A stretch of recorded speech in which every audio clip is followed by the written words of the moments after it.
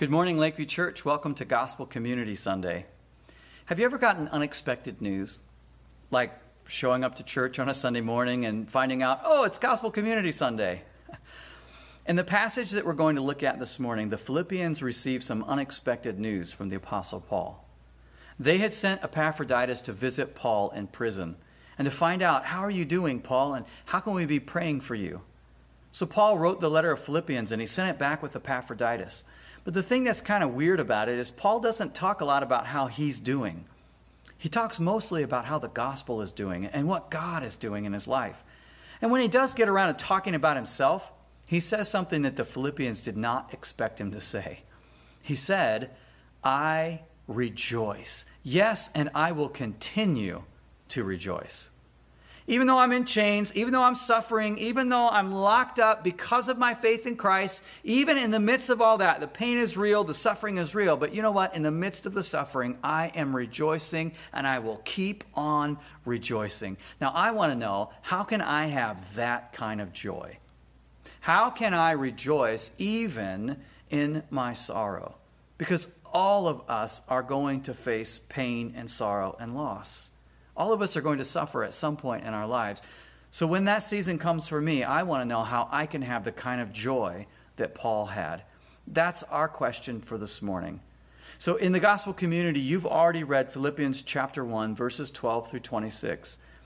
If you're watching this online, I would recommend pausing the video, opening your Bible to Philippians 1 and reading verses 12 through 26, then push play. In this passage, Paul has a couple of lessons for us for how we can find that kind of joy. The first one is this: we will find joy when our suffering serves Christ. We can rejoice even in our sorrow when our sorrows advance the gospel. That's what Paul's talking about in verse 12. He says, now I want you to know, brothers and sisters, that what has happened to me has actually served to advance the gospel. This isn't a setback. Just because I've been arrested, it hasn't slowed the gospel down. No, Jesus is unstoppable. And in fact, the gospel has been advanced even more because of my suffering. And he says in verse 13, as a result, it has become clear throughout the whole palace guard and to everyone else that I am in chains for Christ. No doubt Paul had many opportunities to share Jesus through his imprisonment. You know, a new guard is assigned to Paul, and he says, hey, what are you locked up for? What have they got you in for? And Paul says, well, I'm here because I was telling others about Jesus. The guard says, Jesus, who's that? Paul says, let me tell you. Everybody knows. Everybody's heard the gospel now. Everybody knows that Paul is in prison because of his faith in Christ. And his example is actually encouraging others. That's what he says in verse 14. Because of my chains, most of the brothers and sisters have become confident in the Lord and dare all the more to proclaim the gospel without fear. They thought that by locking Paul up, that would scare the Christians. They were wrong. Paul's example, his willingness to suffer for the sake of Christ, only spurred these Christians on to have more courage, to have more trust in God, to have more confidence in the Lord, to know, you know what? Nobody goes to prison for something they don't really believe is true. If Paul is so committed to Christ that he's willing to suffer for it, I can be committed to Christ too. I think it's amazing that when we see other people suffering and yet holding on to their faith, when we hear stories about other people suffering for Christ, it really strengthens our faith. I've been reading a book called Hearts of Fire, published by the Voice of the Martyrs. And it tells the story of 8 women in the underground church and their stories of costly faith. It tells stories about people like Tara, a 16-year-old Pakistani teenager who her dad and her brother caught her reading the Bible. So they savagely beat her, almost to the point of death. And when they had brought her to the brink of death, they left her in a bloody heap in the middle of her room, and they locked the door with no medical care and no food for several days, just because she was reading the Bible. Thankfully, Tara escaped, and the last few years she has been living on the run, being chased by Pakistani officials, and being pursued by her own family members who are trying to track her down and conduct an honor killing because her conversion to Christianity has brought shame on their Muslim family. Even in the face of that intense persecution, Tara has never turned her back on Jesus. She has never once changed her mind about who Jesus is or about who her God is. She has stood firm in her faith, even in her sorrow and her pain. Stories like that increase and strengthen our faith. See, finding joy in the midst of suffering is all about perspective. If we look at our sorrows and our chains and our pain and our loss and our suffering, and we feel sorry for ourselves and we wallow in self-pity and we get angry with God because I've been a good Christian and I'm going to church, but God's not keeping up his end of the deal, if that's our perspective, then we're not going to find any joy. But if we'll look at our suffering from a different perspective, if we'll look at our suffering the way Paul looked at his suffering, as an opportunity to share Jesus with others, as an opportunity for someone else to see our faith, even in the midst of sorrow, and their faith then is strengthened and encouraged. If we'll see our suffering as having a significant purpose to advance the gospel, to serve Christ, then we'll find joy even in the midst of our sorrow and our suffering. So when you're in a difficult season in life, ask God to give you opportunities to share Jesus with someone through your suffering. Then you'll be able to say with the Apostle Paul, I want you to know, brothers and sisters, that what has happened to me has actually served to advance the gospel. And in verse 18, and because of this, I am rejoicing. That's the first lesson. We'll find joy when our suffering serves Christ. The second lesson that Paul teaches is that we'll find joy when our lives magnify Christ. We can rejoice even in sorrow when we live for the glory of Jesus.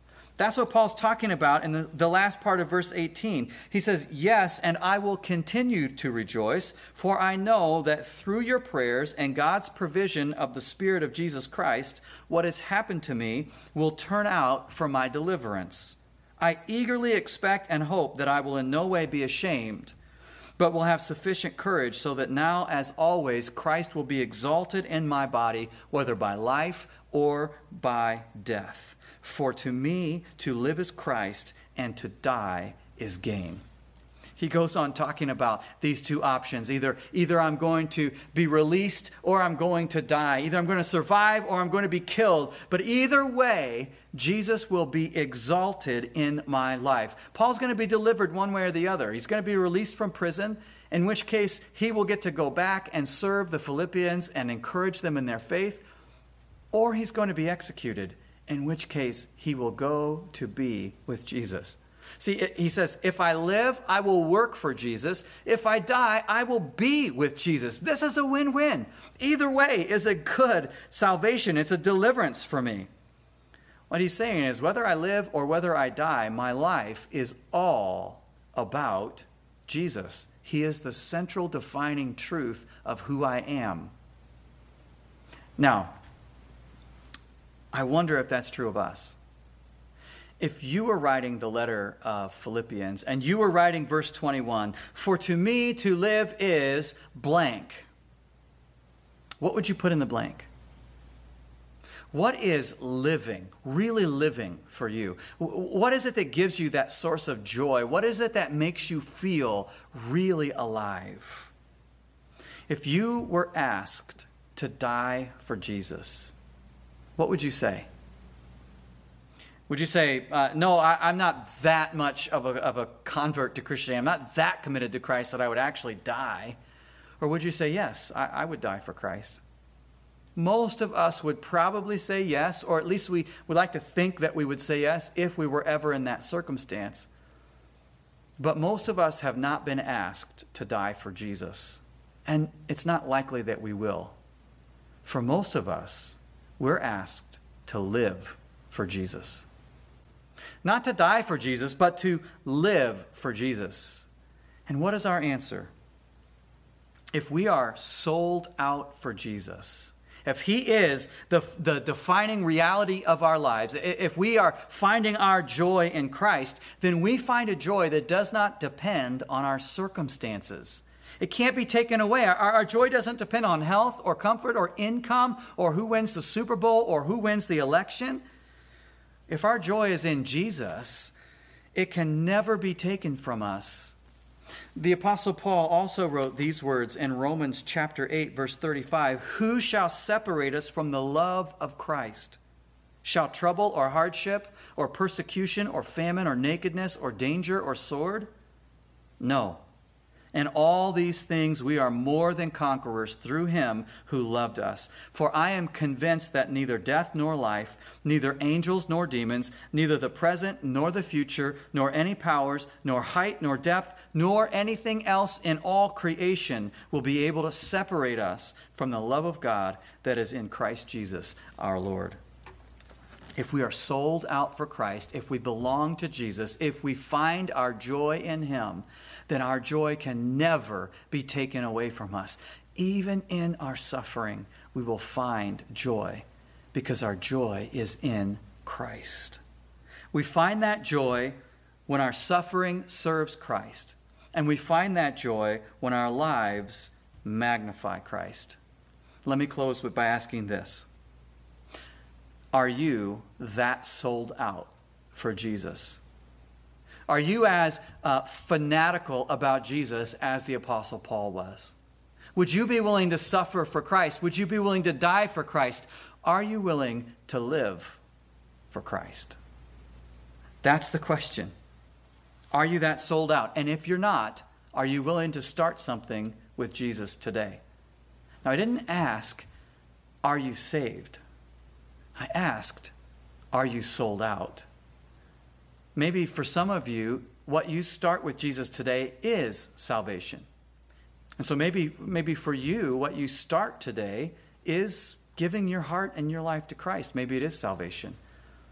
But maybe for the rest of us, maybe what we need isn't to get saved.